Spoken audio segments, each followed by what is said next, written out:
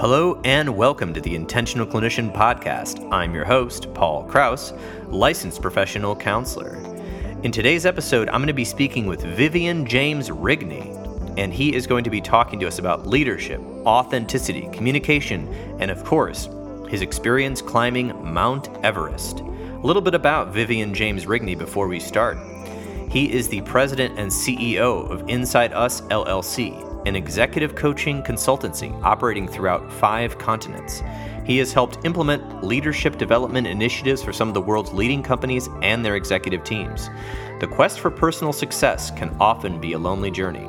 As an executive coach, Vivan becomes a trusted partner known for building strong rapport and asking tough, incisive questions with an uncanny ability to help people reveal the best versions of themselves.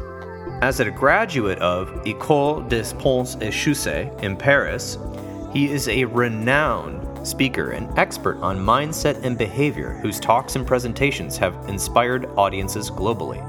As a native of Ireland, he has lived in the UK, Germany, South Africa, France, Finland, and currently resides in New York City. Naked at Knife Edge is his book. Vivan James Rigney's compelling and often harrowing true account of summiting Mount Everest offers a unique window into lessons on leadership and what it takes to succeed in any circumstance. I have read the book, and I really believe you're going to love today's interview. A little bit about what I'm up to.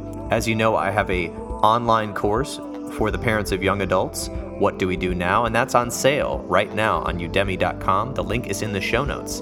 And if you are a therapist who is looking into getting trained in EMDR therapy, I highly recommend EMDR Training Solutions. You can save $100 on your first course by using the code INTENTIONAL at checkout. The link is in the show notes. All right, let's get to the interview. Welcoming to the podcast, Vivan James Rigney. Welcome to the Intentional Clinician. Hi, Paul. Great to see you. Great to chat. Thanks. Absolutely. It's my pleasure. And I've just finished reading your new book, Naked at Knife Edge, What Everest Taught Me About Leadership and the Power of Vulnerability. And I have to tell you, I did read this book in one day, and it was fantastic, and I was scared, and I learned a lot. So I appreciate you writing this book, but I would love to ask you questions about the book and anything you would like to talk about with your the business world as well. Sure, it'd be my pleasure. So a little bit about you. We know from the bio that you're an executive coach, and leadership is your profession, essentially. And I guess one of the things I want to know is, you talk about ego and how this sort of situation helped you overcome parts of the ego.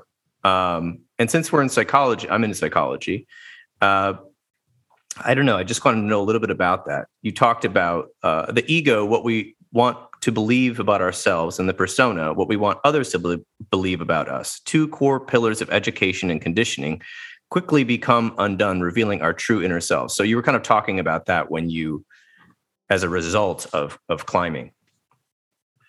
Right, correct.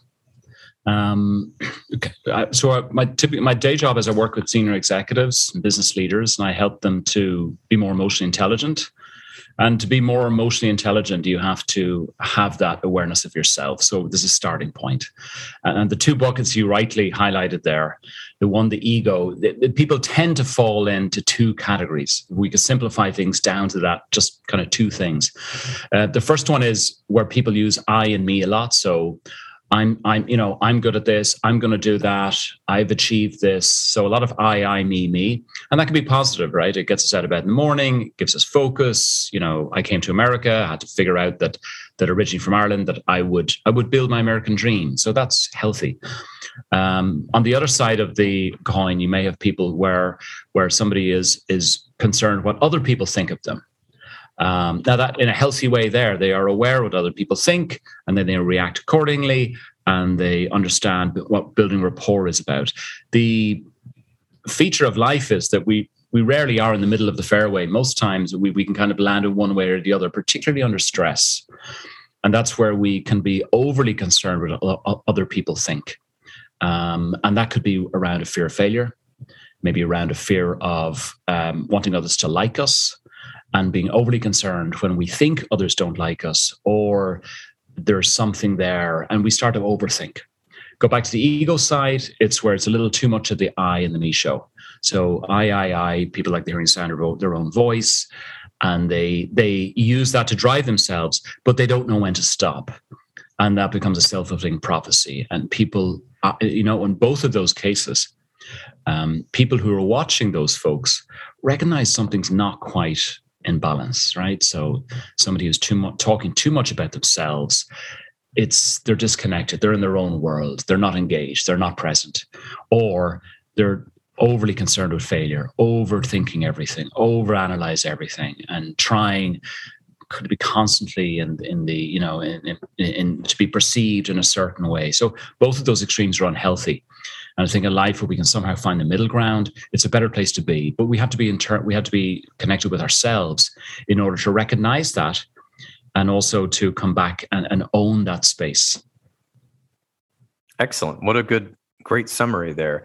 I see that a lot in psychology, but especially I think in the business world, I'm assuming you have people that have quite a great drive and success. And so they use this tool of, talking to people and self-driving themselves and success. And then they get so high up into the executive world that I could see where perhaps they're not sure how to have a balance with their other team members, or figuring out how they want their business to actually behave. Is that something that you run into there? Correct. And look, the phrase lonely at the top is an absolute reality for most of the people I work with. If you can think, generally folks who get to the top or get toward the top and are, have a good positive trajectory there, they've worked super hard, obviously. They've shown their application toward their tasks. They've delivered, they execute well. But when you become a manager and a leader, the higher you go up, the more it's less about you doing and more about you getting other people to do. And it's less about giving instructions in the old style of management, back decades ago, where you just give an order, bark out an order, and somebody's expected to do something, and it's very binary. In the modern day and age, it's about influencing people. People don't want to be told things. People want to be heard. They want to be understood. So in today's leadership, there's an expectation that people are much more understand subtleties. They are thoughtful about their messaging. And above all, they build a connection with people, a connection of empathy, of authenticity. That can be that can involve obviously transparency. It can also involve being direct, being frank. No harm in that at all. But people expect leaders to be able to connect with them in order to follow them. They need to be sold on the why. And if a leader is not able to explain the why and is just focused on the what, that can be a problem. Or conversely, they tell you, here's how you do something, but the person doesn't understand, well, what's our purpose? Why am I being asked to do this? It makes no sense at all. And that's changing rapidly, obviously with generations now and, millennials and so forth. They want to understand the arc, right? Why am I doing something? What's the purpose of it? And what's your expectation in terms of an outcome? It's healthy, but it's a stretch for leaders. How do they have that repertoire, as it were, of tools to be effective with an audience of people with different expectations? How do they read that? How do they measure it and understand how to communicate in an efficient way at scale? And that's the tricky thing. I would say that's quite tricky, as people who have made their way possibly to the top might be from a different generation with a different cultural expectation. And also, I think, the millennials have been exposed to the internet since they were little children. And so there's so much information there. And the importance, I think people are always looking for meaning. When you see depression in people in the psychology world, a lot of times, if it's not organically based, it's all about a lack of meaning. And so at work, you've got to have a sense of meaning, of purpose. And if your boss is acting, I don't know, to be cliche, kind of like the king of the castle and barking orders all the time, I can see people getting discouraged quite easily and not wanting to work for this person, even if the benefits are high. And so that can influence culture as well. So I appreciate you talking about all this. I want to get a little bit into your backstory. and then maybe we'll get into some more leadership coaching talk here in a moment. Without spoiling the book, which I believe the audience will really like the book. Like I said, I read it in a day, but it did take me about 4 hours. Just because I was actually riveted and wanted to find out what happened. I figured you survived since the book's published and all of that, but it was a close one. But a little backstory about the climbing. This is not your first mountain, so could you give us a little backstory about how you grew up and why you decided that you enjoyed climbing? Well, you just tell from the accent, I'm originally from Dublin, Ireland, and I used to be dragged up the mountains every Sunday after Mass with my father, and he loved hiking and mountains. And I remember sitting in the church as a little kid praying for rain, because if it was rain after Mass, my mother would say, no mountains today. And I got off scot-free. And now in Ireland, you get quite a bit of rain. We were on the East Coast, so it was quite dry as well certain days. So anyway, I got taken up. I didn't really enjoy it, didn't like it. Fast forward a couple of decades to, I was working in South Africa and had a trip to Tanzania. I was there in South Africa 4 years. And I said, Tanzania, that's where Kilimanjaro is. And I thought, what a great idea to see Africa. I can go there, I can climb it. So off I went. And Kilimanjaro is not technical, but it is high. It's 6,000 meters, otherwise known as about 19,000 feet. So it's significant. And that's where I realized the difference between mind and body. Because my mind was fit. I was fit. I was a runner in Johannesburg and I felt great. And I'm 26 years old, of course. And you think you're totally on top of everything. There's nothing that can take you down. And altitude for the first time was a big aha moment. And it was like, my God, my body is telling me something. And my brain is saying, just go. And my body is saying, no, thank you. We can't go. And I don't feel well. And you're not going to tell me otherwise. So that was, again, an example of the ego saying, you can do it, buddy. You can do it. Just go. But having to listen to your body. And around that same time, I met people on the mountain who were talking about the 7 summits. And I was on it. Well, what are the 7 summits? 7 summits are the highest peaks on each of the 7 continents on the planet. And so began a journey for me of thinking about, wouldn't that be great way to see the world, to do as many as I could. I'll never do Everest, but I'll do as many as I could. And let's see how it goes. And that began the journey. And I started doing one at a time and beginning the adventure. And boy, there were lots of adventures, 7 continents with all the challenges and physical challenges, that go with that. So it was a wonderful adventure, but very scary along the way and lots of surprises. And then Everest was when I said I'd never do. That was for professional people and the good ones, people who just knew what they were doing. And like an itch you can't scratch, I did 6 of them. And then I said to myself, is it me or is it the mountain? And I had a lot of experience at that point, but part of me was, again, holding back. And I remember speaking to somebody who was organizing an expedition to Everest. I asked 1,000 questions. They answered every one of them. The annoying thing about it was they answered every question really well. And I thought, this sounds as though it could be doable. And then I made the mistake of writing a big fat check to an expedition that was happening 18 months ahead. And the rest is history. I was committed. And so began the journey for the final frontier, as it were, the 7th of the 7th. 7th of 7. Yes. And I would say that you're possibly a quite unique individual to have pushed yourself this far. And I think it's interesting because you're working with leaders in business, but yet you also challenged yourself physically and mentally, because like you said, one thing's physical, but when I got into the second part of the book, I really felt that a lot of Everest was mental, along with the physical discipline. And people might not know why you said, I'll never do Everest, but I figured it out, I think on page 70, when at 1 a.m., a loud crack and sudden movement startled me from my sleep. A grinding sound followed as if something had snapped and was tearing itself apart. Essentially, you figured out that the glacier that you were camping on was slowly cracking and creaking and moving under you. Like part of Everest is a giant active glacier. Am I right about that? Correct. It's Everest feels like a living organism.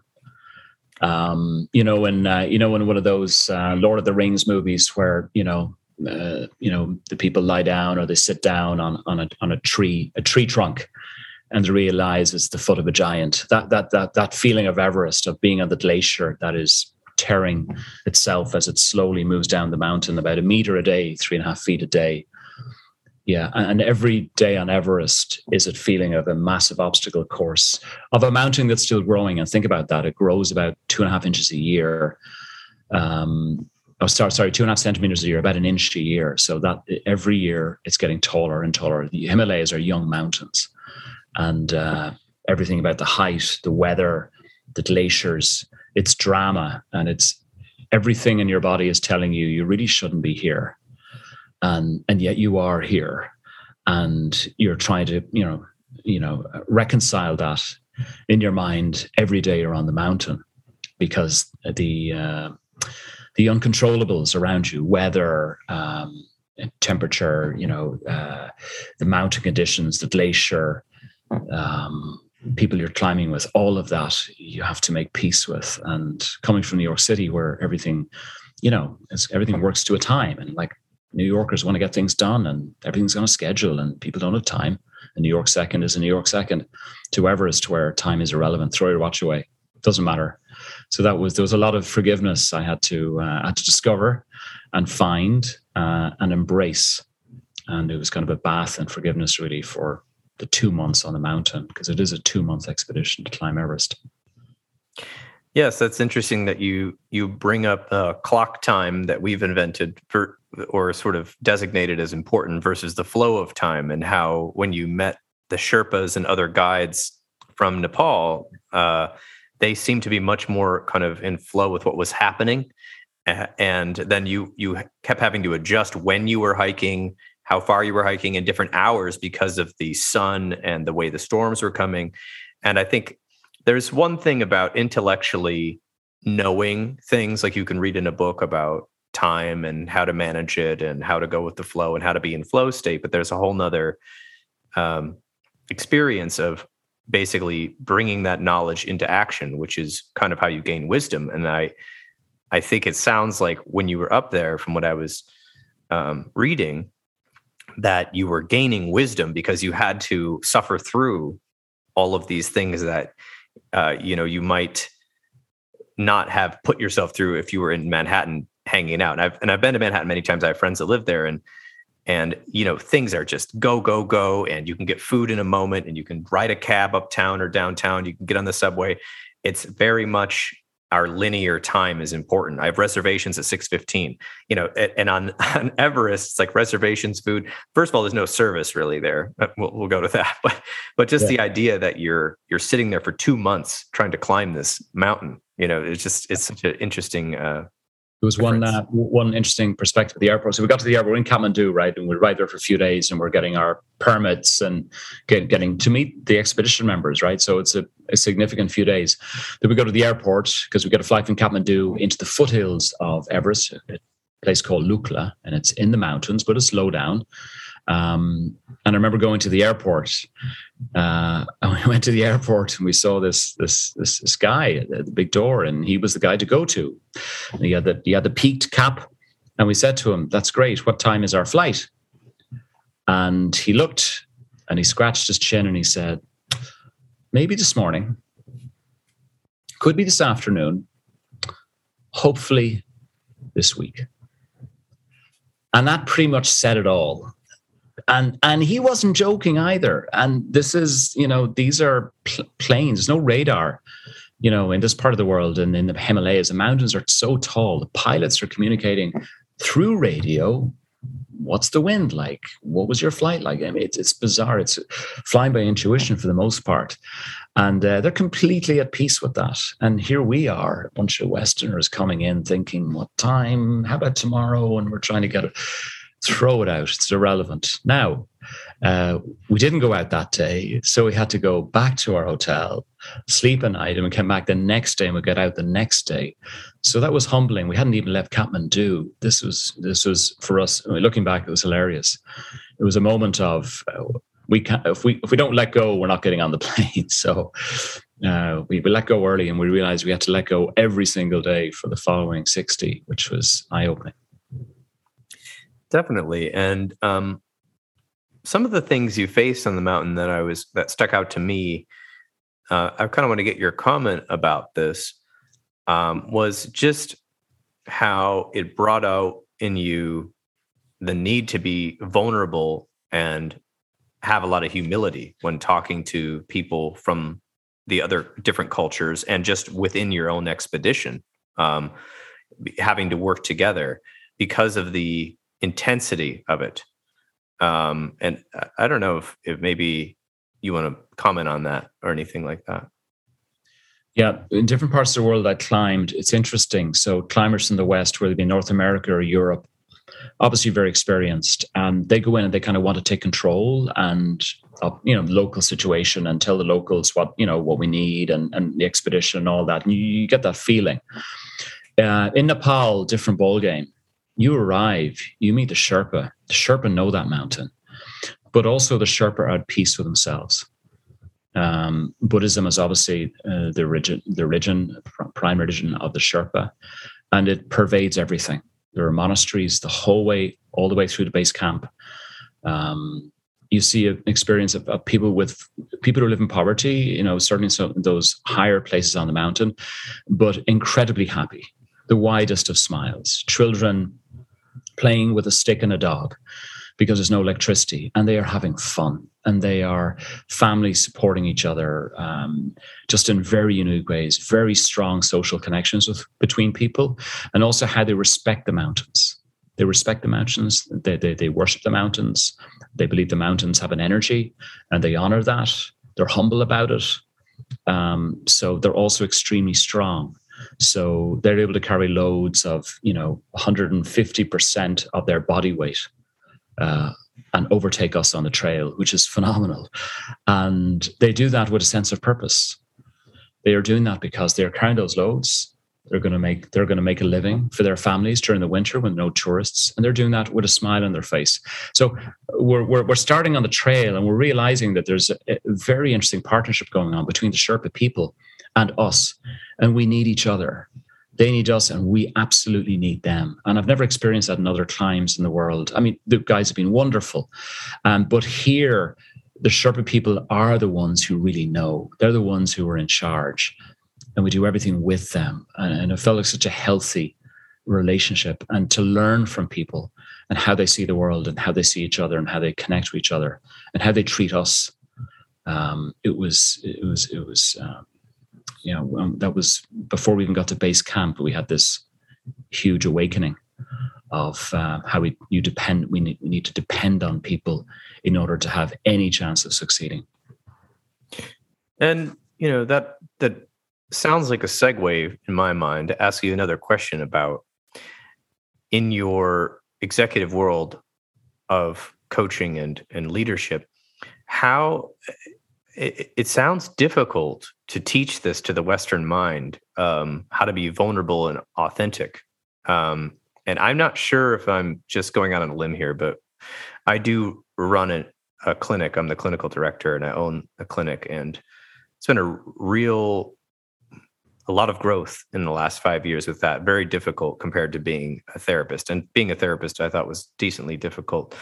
But trying to find other like-minded people that own clinics and have similar leadership style is also very difficult. And when I meet people that run other clinics, it's either we kind of bond immediately, and I'm like, oh my gosh, you have these great core values, and I can see you trying to live your mission, and you're honest and vulnerable and authentic. Or I feel like I'm walking into a brick wall of ego or some sort of strange fantasy of, I don't know what, but it just really irks me. So I'm like, how do you, Vivan, teach people with power and money how to be vulnerable and authenticity? Not that you have to share all your secrets. I'm just curious. It seems like a cultural reach. I go for the ego straight away, Paul. So go for the low-hanging fruit. Look, everyone loves their ego to be stroked. And look, I'm saying this with a smile. You hear it in my voice. The first meeting that I meet with people, I ask them, why are you here? What are your outcomes? And they'll tell me why they're here. And I say, that's great. What do you know about me? They'll say, well, I read a bio, or they might know nothing about me. And I spend 10 minutes telling them my story, where I was born, one of 5 boys. I tell them about my family, my upbringing, what influenced me, my successes, my screw-ups, where I got it wrong, what was difficult, what was painful, what was really good. And I have a little 10-minute segue. And then I turn and I say to them, tell me who you are. You've done well. You're an executive vice president today. That's fantastic. Well done. I'm less interested in that. I'm way more interested in how you got to this position. I'm sure it wasn't easy. I'm sure you had to work for it. I'm sure you had to, fall down a bunch of times in between. A story of grit and determination and character. That's what I want to know about you today. And it's funny when you give them that olive branch, 2 things happen. Obviously, these people are very used to talking all the time about themselves, and people ask them how you as a leader. But when you tap into who are you in order to become a leader, it's a different dimension that they're normally used to explaining. And I'll go back and say, tell me your very first childhood memory. And they take a breath, and because they don't get that question ever, perhaps, and they take a stab at it. And most times it's maybe about 3 years of age. Sometimes it's 5 years of age. And what I'm looking at an executive, man or woman, top of their game, alpha male, alpha female, perhaps. And when they're telling me that picture, they're telling me through the eyes of a 5-year-old. And that disarms. And then tell me about you growing up. I told you about my mom and dad. What were your mom and dad like? They tell me their story. What was your house like? What was the ethos? What did your folks expect of you? Now, I live in an amazing country called America, where the American dream is living and breathing and well. And a lot of the folks I work with, they've done exceptionally well in their careers, but they didn't have a silver spoon or go to the best of everything. Some have, but a lot of them came from very humble beginnings. And that's a story that they may rarely share with people, but they share it with me. And we'll peel that back. And you're in school, we like as a kid, and schooling and parents and after school and choices. And why'd you make that choice? What'd you learn from that? I do it with wild curiosity, wild sense of openness, genuinely interested. And I'm watching them make this tapestry of their life. And they're telling the story, not to me, they're telling it to themselves. And we go through that. And only at the end of that do I say to them, look, thanks for sharing you with me. And thanks for sharing you with you. You and I are here in an executive coaching program. So we do have to roll our sleeves up and get some outcomes here. You're an outcomes person. What do you want to get out of that? In a perfect world, you get a blank sheet of paper. You're somebody who's busy. We get that. You want value here. What are we going to focus on? And what's interesting there is they're going to, 9 times out of 10, they're going to tap into that journey we've just covered for maybe 30, 40 minutes. They're going to tap into things that have awakened them. They'll go, you know what? I'm a little too hard in these situations, or I'm told I'm this, or I worry a lot about that. And if I could worry less, that would be a great thing. Or I'm in transition to a new job and it's my Everest and I don't know quite how to get there. And I've never told anyone about it and I'm not going to tell anyone about it, but you feel safe and let's talk about it. So it opens up that Pandora, almost like Aladdin's cave of opportunity because they're being themselves. And that is the kind of the core. If I can get that by showing that myself, I'd say, 95% of the time, people are humble to share their story because no one ever asks them. I like that a lot. I think it reminds me a little bit about psychotherapy, except in your situation as a coach, you can pretty much say whatever you want, because in psychotherapy, we sometimes try not to do too much self-disclosure because we're all trying to make this space for people to come out of their shell of wherever they've been hurt, because they're coming to you because they've been greatly hurt or are suffering in some way. So it's interesting to me how you already assume that they have these, I don't know, good intentions. And most people do, right? They have these good intentions and we want to see ourselves in a good light. And then it's interesting because when you share yourself and you share your vulnerability there, that gives them maybe a green light to open up, but also to even reflect before you even start looking at all the things on the paper that they need to deal with. Maybe I need to think about this. Maybe I want to do that. So I really admire that. Yeah, this is the net vulnerability. I want to be vulnerable with them because I want to be myself. Mm-hmm. And if I'm vulnerable on myself, they will pick up that vulnerability as a strength.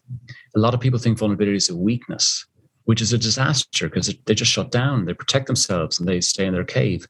But if one exhibits vulnerability as a strength and the curiosity goes with that, most times that rapport you develop with somebody is reciprocated. And again, in this world, the book talks about vulnerability as a strength. If we could make that bridge and people could understand the power of vulnerability to be oneself. I'm not talking about oversharing everything. No. We're talking about just being yourself for the audience you have and the way you want to communicate. It would be it would reduce a huge amount of stress in the world today that people feel they have to hide or shield themselves. And most oftentimes it's the overthinking, it's their own ghosts, maybe it's their own past traumas, perhaps, of course. And those are very real to people. But I like to say before the trauma happened, you were yourself, you were unique, you were precious. And if we can get people to connect with that sense of their pure self, it's a wonderful place to be. And that's another way to open up these people who are very accomplished, get out of their own way, as it were. Yeah, I think that's quite a good summary of how to make vulnerability as a strength. And it is difficult because for so many years, I don't know how long, I'm just waxing poetic here, but growing up in the United States, I was basically taught that vulnerability was a weakness as a boy. No one said that directly, but that was in the movies, that was on the radio, and that is what happened on the playground. So essentially, there's a whole movement of, I've heard it called authentic masculinity and just authenticity in general about how to be yourself. And when you do that, we actually get to the point. Right. There's a saying in Spanish that I can't remember how you say it, but it says, I itch over here, but you're scratching me over there. It's like we're missing the point in the heart core of things. And often in conversations, and people feel so, I don't know, when you leave a conversation that's completely superficial and you don't really get to the core of things, people don't feel as well. And one of the things I've noticed, even just in my little clinic where we've been really working on this as clinicians together, when we are able to share more of our story with each other as clinicians, we feel so good. Like you leave that meeting, you just feel uplifted, right? Like I told somebody, and maybe not like you said, oversharing, but just that I was worried about something. And they're assuming because I run the place that I'm always confident and everything goes great and all of that sort of thing. And then when they hear that, oh, I messed up something, you made a mistake and you apologize. Well, yeah, I made a mistake. I'm just a person. And they're, oh, I feel better. And let me tell you about my mistake, right? When we get there. So I love that you're doing that with leaders. And I really admire that. I really saw that throughout the book. This just everything that you talk about is so, I don't know, just what we need, I think, in business, and business leaders. So I'm really glad you're doing that.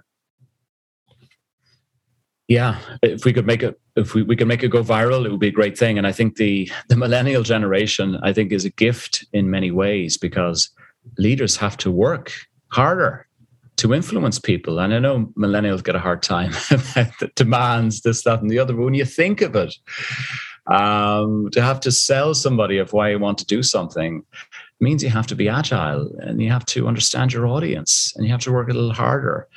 And that's a good thing. And you know what? With kids these days, people are doing it with their kids anyway. The kids are talking. I didn't talk back to my dad when I was a kid. That wasn't allowed. But nowadays they do. So it's nothing more than is happening around us. So it's almost like this big wake-up call of, engage with people who work for you the same way you engage with your kids.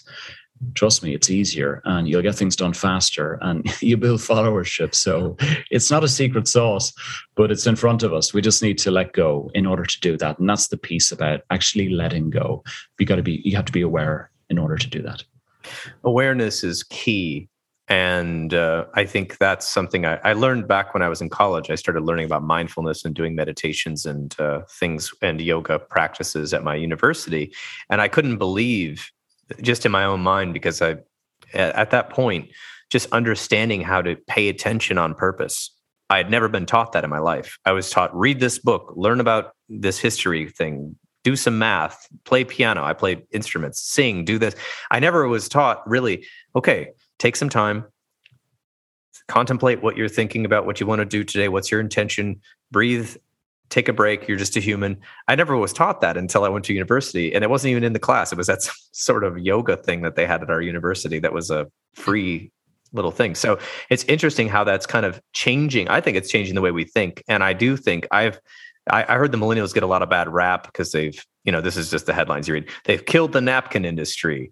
They don't want to commute. And I'm thinking, I think this is, I don't care about napkins, but whatever. Like, I think this is a good thing that they're challenging and disrupting. And I'm about 40, so I'm just on the beginning cusp of that millennial. I didn't have a cell phone until I was 23, so I'm not really sure what I am. But essentially, the millennials in my life have always challenged me big time. Like a lot of the people that work for me, right? And it hit my blind spots, and I say, "Oh my gosh, this is the world I want to live in. I want to live in a world where we can be honest and vulnerable, and we're not just hiding things behind language, or we're hiding things." And I get it. Like, there's a lot of reasons to be defensive. We've all been hurt by somebody if you've been alive long enough. And that hurt pattern, sometimes we call it trauma, sometimes just call it behavioral pattern, leads to very interesting tactics to not be hurt again, because that's what our nervous system doesn't want to die. And our nervous system doesn't really know much of the difference in the brain, if you go straight to the brain, of the difference between emotional pain, stress, and physical pain. It just wants to avoid that. It wants to get away from that. And so there's a lot of reasons people have the reactions they do. But I do think that it does take us pushing ourselves to feel pain intentionally, or to suffer, or to take a risk intentionally, to be able to get to the point where we can be comfortable with ourselves. And so I want to hear your comment on that. But throwing that back to the mountain that you climbed, Mount Everest, one of the last of the 7, you did have to intentionally put yourself in harm's way, pretty close to death, as far as I can see. You seem to have faced death, and you also faced, during this, a lot of negative internal thoughts and dialogue. Can you talk about either the mountain or maybe a little bit about what I was saying with the pushing yourself to go through something difficult on purpose? Absolutely. The one thing which is unique on Everest is your appreciation of breathing, because there's only 40% of the oxygen at the top. You only have 40% of the oxygen that you have at sea level. And as you're climbing up, once you get to base camp, it's like, 16,000 feet, about 5,700 meters. You are already at a deficit, and you feel that. And so you start to understand the value of oxygen, of air. You start to understand of your diaphragm, of how important it is to manage your breathing. And we think of meditation, we think of yoga.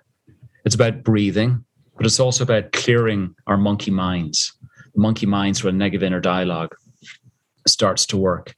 So Everest is almost this petri dish of trauma, where all these pressures are just coming down on you, and you're having to process them or deny them. And if you deny them, you're consuming energy. And if you process them, then you're learning real time, and it's difficult, but you really are breaking new paradigms. You're going into unknown places. Little scary, but when you open each door and realize there's no ghost standing on the other side of the door, it's just a door you walk through, but it's dark. And you walk in, you realize I'm okay. And almost every door you open up, I'm okay. So it breaks barriers. Just from my side to tell you about the story. So I was very fit. I'd done tall mountains before. I traveled around the world.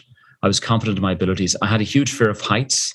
So that means I did not read up about, I didn't want to watch a video about Everest, didn't want to watch any Discovery Channel documentaries, didn't want to read Into Thin Air, that famous book by John Krakauer. I just said, hunker down and you'll get through it one day at a time, Vivian. And of course, I got to Everest and I started encountering the obstacles. There were many of them. And every day your life would flash in front of your eyes at some point, sometimes multiple points. But at least one time every day you would go, if I don't do this right, we have a problem. And within that, the inner dialogue starts to launch because your body is saying to you, you shouldn't be here. This is dangerous. And you're trying to engage that negative inner dialogue. And there's two ways to engage it. Either, you can either try and counterbalance it or counteract it by saying, I'm good, I've done this before. But then you may end up having two noises in your head, now, good angel, bad angel, which is exhausting. And meanwhile, think of on Everest, your breathing is limited, everything's limited. Every kind of kilojoule of energy you are wasting is energy your body doesn't have. So you have to become really aware of efficiency. And a good way for me was to think of decoys. So when I was crossing the crevasses on these very flimsy aluminum ladders, balancing with two pieces of twine, one on either side of me, with a very dark hole below me, terrifying. I thought of an anchor, and an anchor was a thought that would reduce my inner dialogue. And in my case, I lost my brother when I was much younger. He was 19, I was 23. And the moment I thought of him, I thought of somebody who was somebody who was worth more than that nonsense, that dialogue in my mind. And I found that was a really effective decoy, an anchor point for me. And I remember continuing on the trail after that, higher and higher, over the weeks, and really thinking about this inner dialogue. Why do I allow it to come into my mind? Where's it coming from? What's its purpose? And I thought I did a decent job of it until I got to the South Summit, as you may have read in the book, and it came back with a vengeance. So I did well, to harness it, or to process it. But the residue, the deepest roots were there. And that's where I faced myself, the South Summit. South Summit of Everest, you look over, you see Hillary step in front of you, highly technical, it's almost like a vertical wall of rock and snow and ice. And there's one rope and people are hanging on the side of the rope, swinging. It's incredibly dangerous. And it's just before getting to the summit. And before Hillary stepped, there's a knife edge of about 150 feet, 50 meters. And I remember standing, just looking at that in front of me. And I remember my lungs just completely dilated. It took my breath away, literally. And I hadn't been doing particularly well on summit day, and I felt already low energy. And I went into panic mode. Our head guide, who had summited 4 times before, was leaning against a rock. His eyes were bulging, his ashen face. He said, I don't think I can do this year. I'm not feeling good at all. And I remember just feeling, I went to a very dark place. And I remember thinking, I don't have energy to go up, but I don't have energy to go down. And I am stuck here. And this will be my resting place. And I went to that very dark place. And I felt a incredible sense of sadness because that's not how I wanted to feel. And then this dark cloud, almost metaphorical dark cloud, came over my head. And I felt this voice come from deep within me. And this voice was a totally unfamiliar voice, very deep tone. And it had a very simple message, or a very simple question. It said, why are you here? And I tried to shut it out. And then it came back even deeper. Why are you here? And I did not have an answer to that question.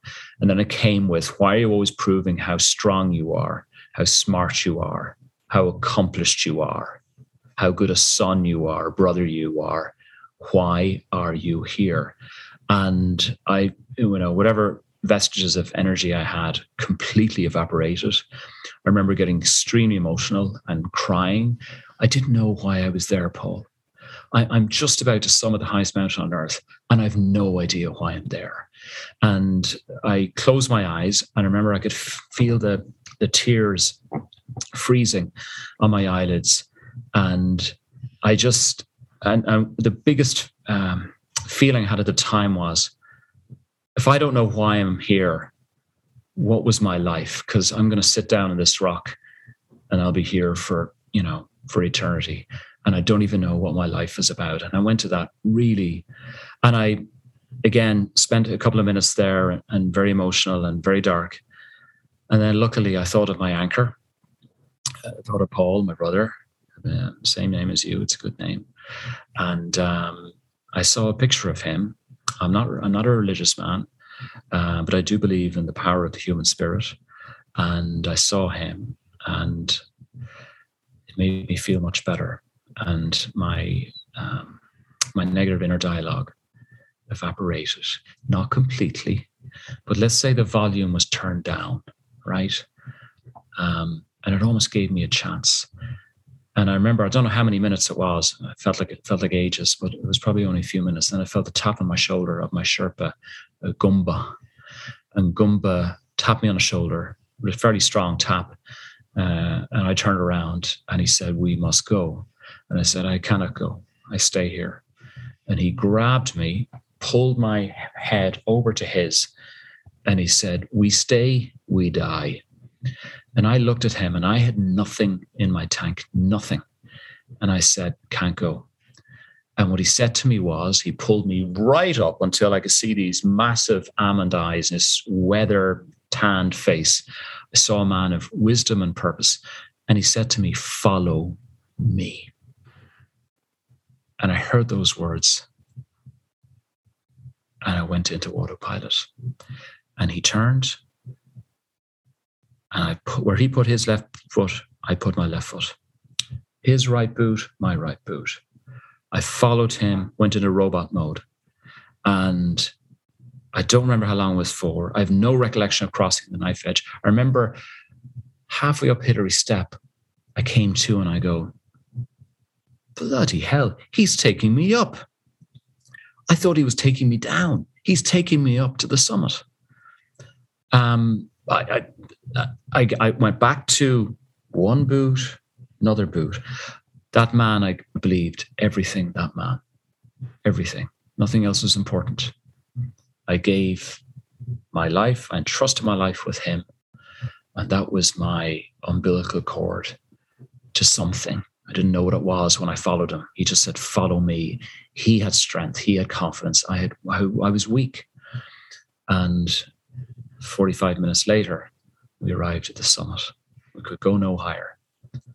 And I was at the top of the earth. The voice was still there, "Why are you here?" But the volume was low. So I looked out at all the mountains below me on the highest point on the planet. Isn't that nice? And I remember thinking to myself, if I ever get down this mountain, because 80% of the accidents happen on the way down, I will tell a story about this mountain and I will be a different man. I will be a different person. And the other half is getting down. But that's what I felt like at the top. Probably not what most people expect. But certainly a naked journey at the top. Yes. And yes, I like the way you tell stories. Very, very excellent storyteller. And I can see that the seriousness of this really just came through and how this has changed you. And I'm sure there's many ways it's changed you, but just going through something like this, completely uncomfortable to the point of facing death. And one of the things I read in here was that there's literally frozen dead bodies on the mountain that people haven't been able to retrieve. So you're looking at it in the face, and then you were able to go there, and that bond between, you and the Sherpa Goomba at that moment moved you. And I'm just curious, I guess, just to ask a little bit to bring it back to a little bit about what you do. When you come down the mountain, you talked a little bit about that at the end of the book, how you were back in New York and, everyone's upset about how much mustard was on their burger and whatever. And, you just came up and You're like happy to eat oatmeal, at 10,000 feet or whatever. So a little bit about, maybe this isn't in the book, but when you look back at that, how are you different, maybe as a person or as a coach in your life now? I value filling my lungs with air. Oddly enough, I value drinking water, because on Everest, there's a finite amount of it. There's no water. Everything's snow and ice and has to be melted. So when I drink a glass of water, I think of how lucky I am to have water. It's just it's ingrained in me from Everest. I appreciate a glass of water. And lots of people on the planet would also appreciate the glass of water. Perhaps they don't have it. But Everest taught me that. And the other thing, the peace of the mind, how we have so much control over our thoughts, which feed our emotions. And if we can manage our thoughts, the emotions look after themselves. And we have that ability to turn off that tap, to let go, and to be ourselves. Underneath any trauma experiences, we have a sense of purity before that was impacted by people around us, perhaps, or situations. But it's there. And it's a precious commodity. Thank you so much for sharing that. And yeah, just from talking to you, I can see, how you have been so effective and why you are the president of your own company. I think it's your company. Is it your company? It is. It is. Yeah. I mean, because you're trying to live what you preach. And I think that is a rarity. I think, interestingly, you said you're not a religious man. And I think that, we're not going to get into that, but I think what people are seeking sometimes from religion is a way, to do things and a how and some purpose. And when you find a person who attempts to live the knowledge that they've read or the knowledge that they've learned, and they attempt to put it forward, I think there's just a draw to that person. There's something about that person, because they're not trying to just sell you something, right? They're not just trying to talk you into a timeshare. They're not just trying to give you some quote that they read in a book somewhere. They're trying to give you what they've learned, what they've seen, and how you, a person who's maybe in your coaching or somebody, how you can tap into your special gift, how you can tap into your intuition and your purpose. And so I really can see that from you and the book, just from knowing you in the short time. I was curious about you had something in here about essentially how to leave a human legacy rather than just an endowment of money. And I feel like this book, in a way, could be part of your legacy, but I'm just curious about your thoughts about that, because you're in a business world, and oftentimes the business world can be at odds with some of the more simpler things in life. We're trying to get the most in capitalism. We're trying to get the most reward for the least amount, right? We're always bartering that. And then it sometimes can run at odds with some of these things you've been talking about, like emotional maturity and vulnerability and authenticity and really, the why to things versus the how and the means. So I don't know if you could talk a little bit about legacy and some of the things that you find important. And it ties up, just to come back to your point a moment ago, you mentioned about, religion. The greatest religions in the world all communicate the same thing. It's for us to be a better version of ourselves. And they give valuable tools and a connection and engagement with people. So whether my journey, I think, aligns very much with religion as well, because it is about trying to be a better person. Whether you're following a framework, whether you're connected with that, responsibility is still the same. And that bleeds over into legacy. Because what I realized on Everest was, if something happened to me on that mountain, Paul, would they remember me for what I achieved or how I made them feel? And what was very difficult for me to get my head around in terms of accept, because I knew the answer very clearly on the mountain, what I'd gone through, particularly after Summit Day, was they would remember me for what I achieved. They would say things like, you know what, he died on Everest, but he did the 6 summits and he died climbing Mount Everest. And he built his business in New York and he left Ireland when he was 20 and he did this and he went to business school here and he did that and he traveled. It was all these lists of stuff. But 5 minutes later, would there be any way that I had made them feel that they would be incorporating into their lives to make their lives better? Probably not.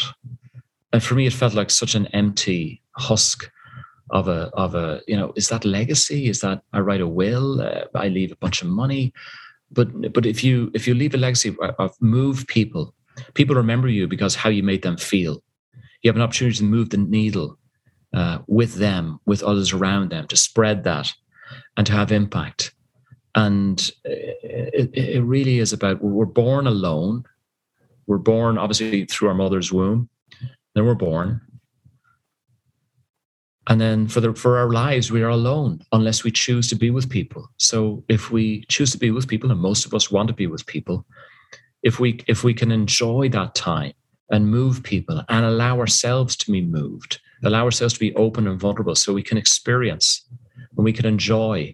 And perhaps we go back to childhood. And I think adulthood, we forget about the innocence of childhood, the wild curiosity we have as children, the beauty in that, the playfulness.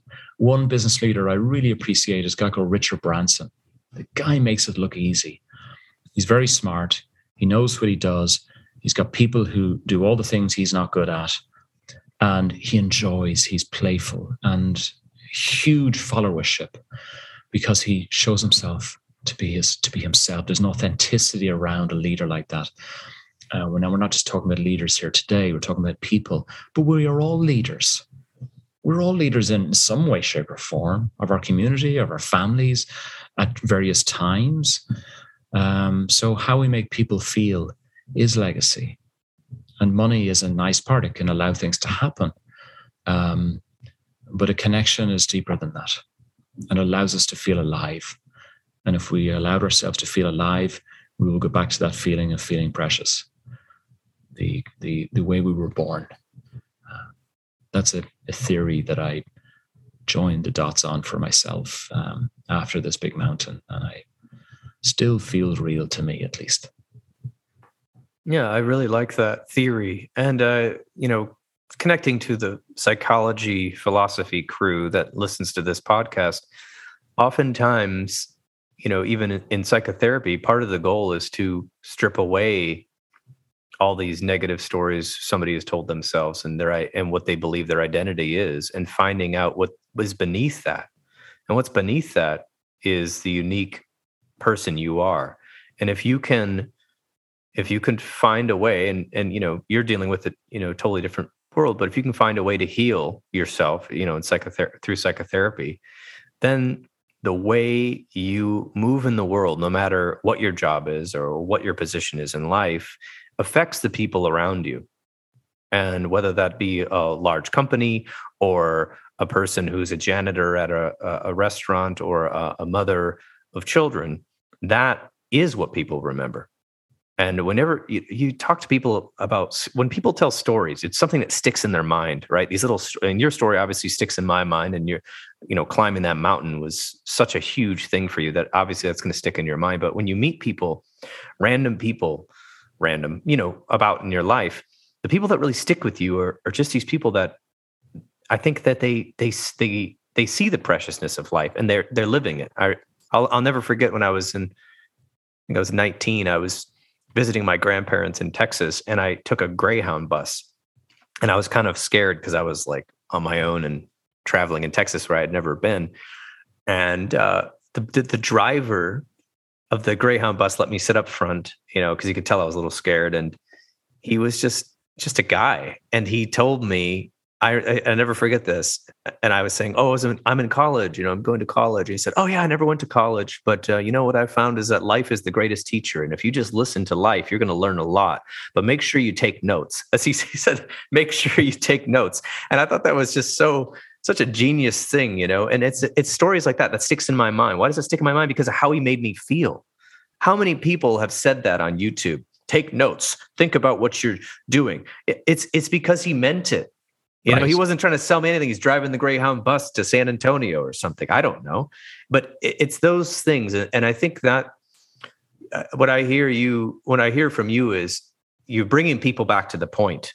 Why are you here? What do you want with your life? What do you want to leave when you're gone? Do you want to leave a pile of money? Well, a lot of people do, but what do you want that money to do? What do you want?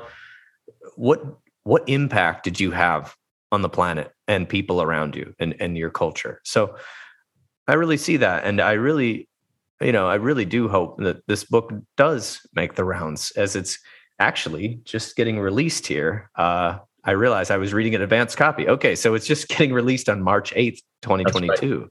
Right. Yeah. So that's pretty cool. And this interview will be out probably in April. And I think it's fantastic. So as we're kind of wrapping up here, is there anything, you've been, just in the back of your mind, I wanted to say this and I didn't get to say it. One thing, and it's to do with the book or whatever, but I did the audio book, which means I had to go to a studio. And that was really hard to do, to read your own book out loud. But it took me, in an odd kind of way, Paul, it took me back to the mountain. So if somebody doesn't want to read the actual book, I mean, it's a very nice book and it's a hardcover and it's very nice. There's the ebook, but to listen to the audio, it's a different dimension. It's a different journey. So there's different ways to experience the journey, as it were. That was definitely humbling to read it and to figure that out. So.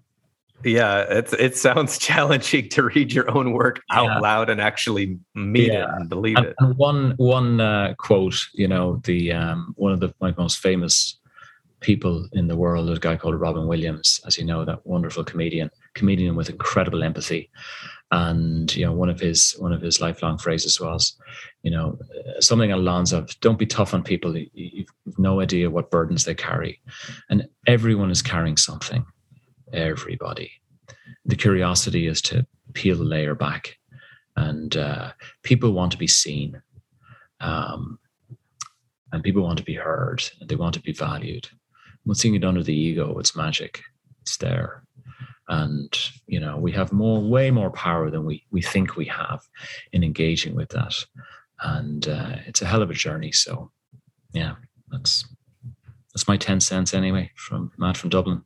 Living the life in New York City. So fantastic. And I'm going to have all of your contact information where people might connect with you, possibly on LinkedIn. Obviously, the book will be on Amazon and other online bookstores. And I'm assuming Audible will have the audiobook. Absolutely Audible. And I have a website. It's www.vivanjamesrigney.com. Simple as that. Okay, excellent. I'll put that in there as well. I think people are really going to enjoy connecting with you, especially after hearing you. And I do, the audiobook sounds good. I mean, it sounds like like you said, a whole nother journey. So I really appreciate your time. And it's been my pleasure having you on The Intentional Clinician. My pleasure. And thanks for the great questions, Paul. Really great curiosity from your side. So thank you for that. Absolutely. My pleasure. Yeah.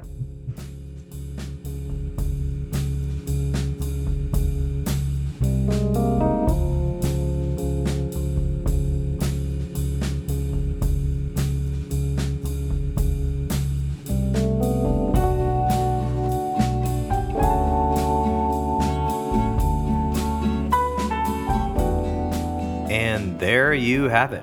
This has been another episode of the Intentional Clinician Podcast. If you're enjoying this show, please share it with people you know. I would surely appreciate it.